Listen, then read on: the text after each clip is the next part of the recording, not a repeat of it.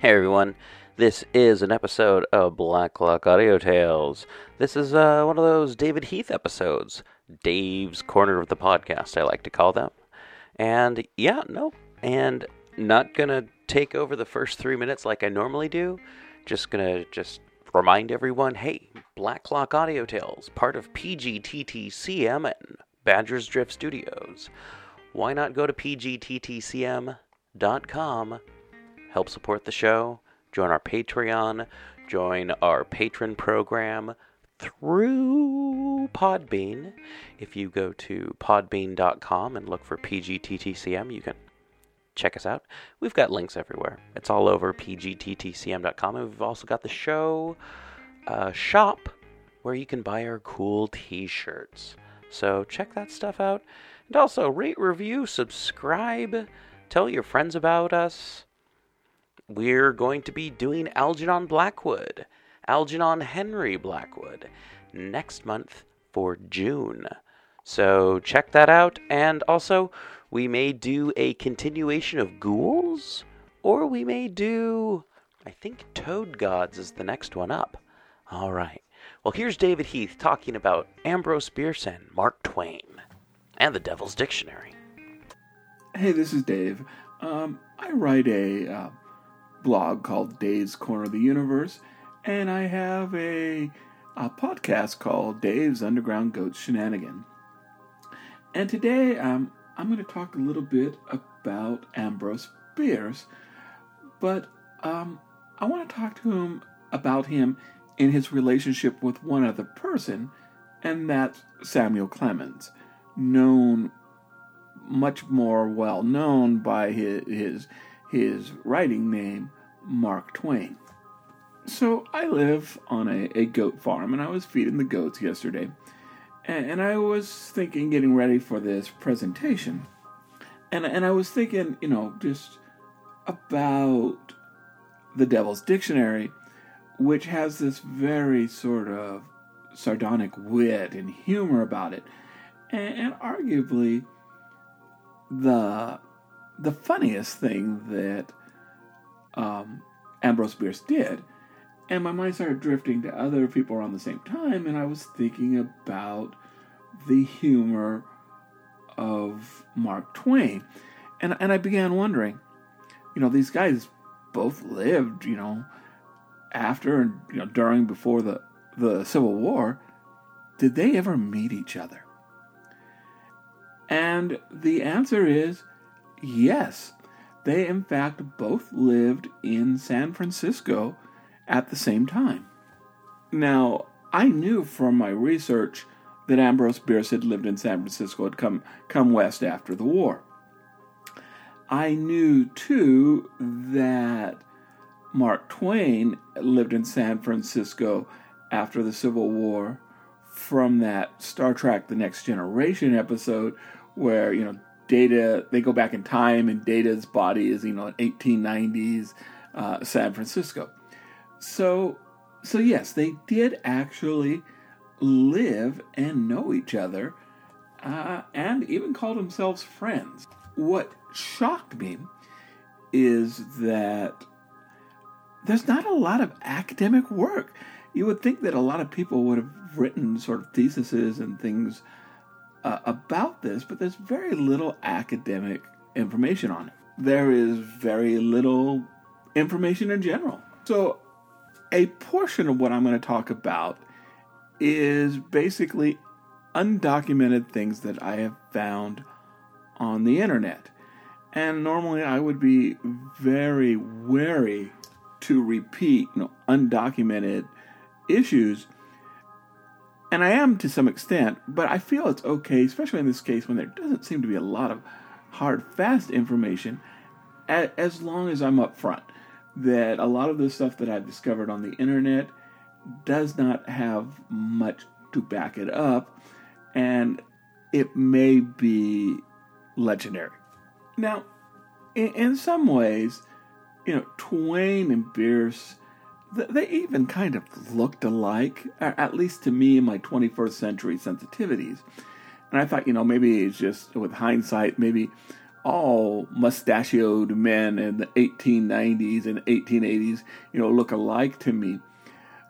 But one thing I did find is that, no, that was actually kind of a common parallel during their lifetime.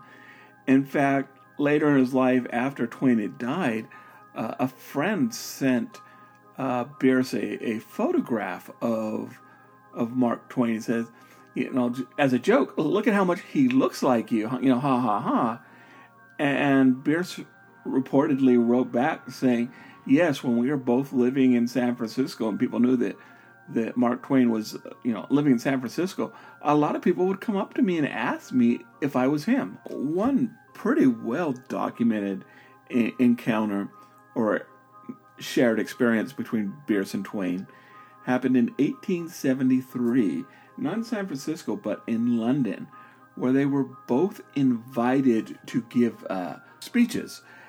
And in this, Bierce was actually given top billing. And he basically tells the story about how he met Mark Twain. And that he was working at the time, and Mark Twain comes into his office, and Twain is just all about, he calls the building, nude. It just didn't have a lot of things. It was just almost this empty building. And Twain kept calling, Bierce young man. He was only 7 years old. They both had, they both were in their 30s or so at the time. And Twain says, well, finally, because it breaks down, I'm here, I'm going to give some money to your boss. And, Bierce says, okay, I'll take it. And Twain's like, how would I know? Look me in the eye and tell me, like you're telling God that you'll get this money and not steal it. And Bierce is kind of like, whatever. And they both kind of broke down. They kind of out-stubborn each other. And, they actually sort of bonded on this moment. What they did not bond on was Bierce publicly telling this story. In fact, Twain is said to have looked bored and just, didn't particularly like, what he was saying or how Bierce was saying it.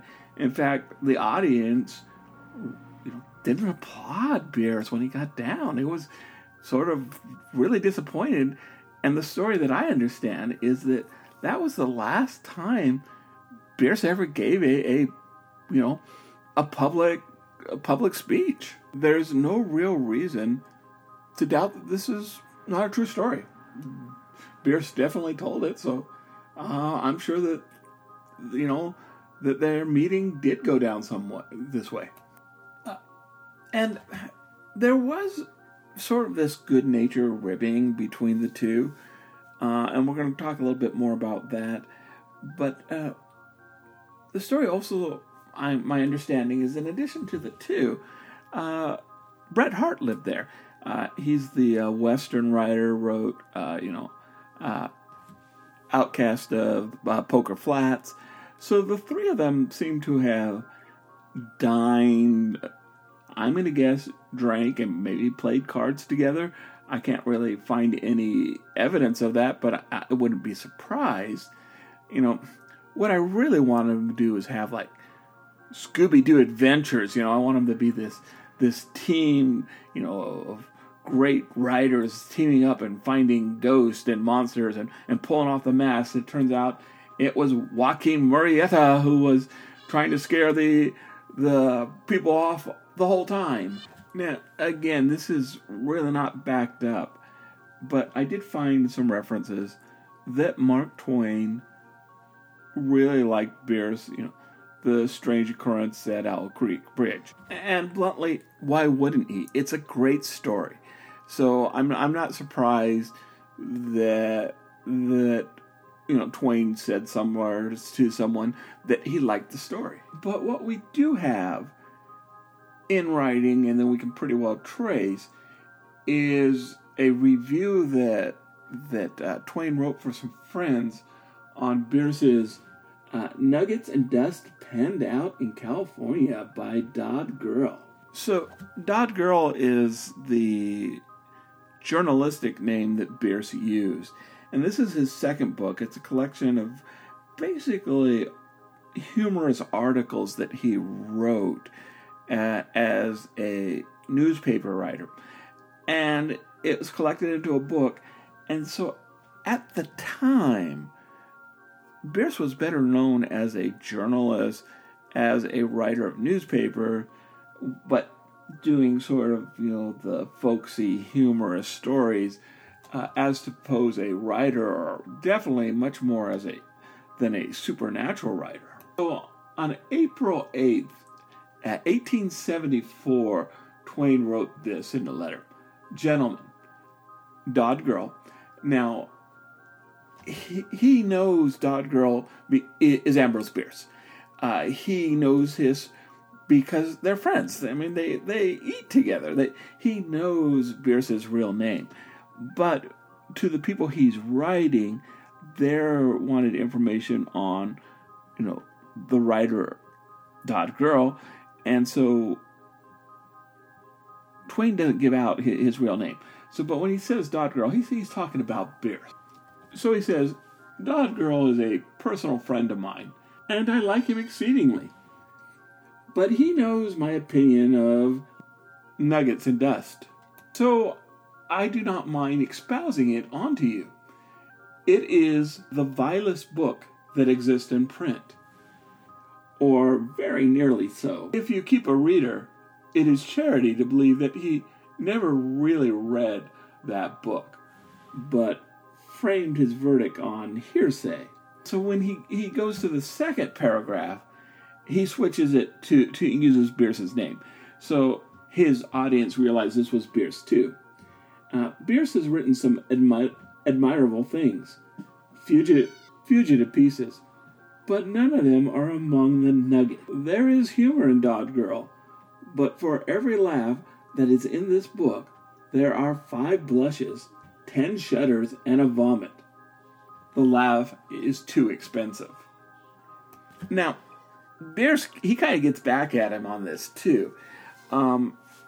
He later goes on to say that, that Mark Twain is this great humor expert, but as for wit, the only witty thing ever appeared in one of his books was, this book was made in France. I think it's really easy to sort of peg these two guys as, the two old guys from the Muppet Show, that are up in the balcony needling each other. And part of it, their humor was that. So yeah, part of them was like that. But we got to remember Bierce's nickname was Bitter Bierce, and Mark Twain is known for this sarcastic sense of humor. That basically, there were no, holy cows, or there was nothing sacred to Mark Twain. And in a way, he kind of reminds me that, of the guys who make South Park. Nothing was off limits. He even makes a book, mocks Adam and Eve and God and religion. Of course, his wife hides it until he's dead, but so nothing was off limit to Mark Twain's humor. And I think that's the two sort of big differences we see in a minute. Is Mark Twain is sarcastic, he is a humorist, he says funny things. I remember as a child just breaking up at Innocents Abroad where they kept trying to bribe this guy to climb up the pyramids. But he's sort of, I don't want to say low bass or low class, he's not. But he's a humorist for the masses. And that's why he endures. That's why, a good 160 plus years after, we still know who he is. His stuff is still out there because it was for, if not for the ages, because it's very dated in some way. It's very set in the 1860s, 1870s. But at the same point, it is very... It gets to us something. There's something that appeals and makes the every man of us or the every woman of us laugh. And this may be one of the reasons why maybe Ambrose Bierce is not as well known as Mark Twain, although, Mark Twain is definitely up there in the top 50 recognizable names as American authors. Bierce is more witty. He is sarcastic. He is bitter. But he's got a reason. And we can see that, in when he wrote What I Saw in Shiloh. His experiences during the Civil War made him that way. Mark Twain, was in basically, basic training for 4 days and left.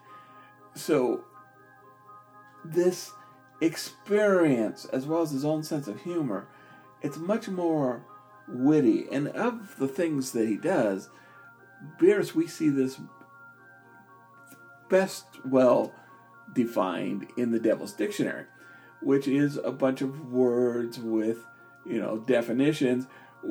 Growing up, we used to call those, that type of joke, daffinitions. But I think that the sense of humor, even though both men are known for their humor, their types of humor, the way they express their humor, is what sort of gives them this distinctive personality. And now, I would love to maybe address this project or this topic maybe in a year or so, either on this podcast or another, because I really want to do some research. I want to see if I can get some more academic information. But I want to see, what made these guys tick. And hopefully when I have more stories and more experiences that they had together that I can share with you, I will be presenting them. But until then, my name is David Heath, and I write Dave's Corner of the Universe, as well as have a podcast called Dave's Underground Goat Shenanigan. Hope to see you there.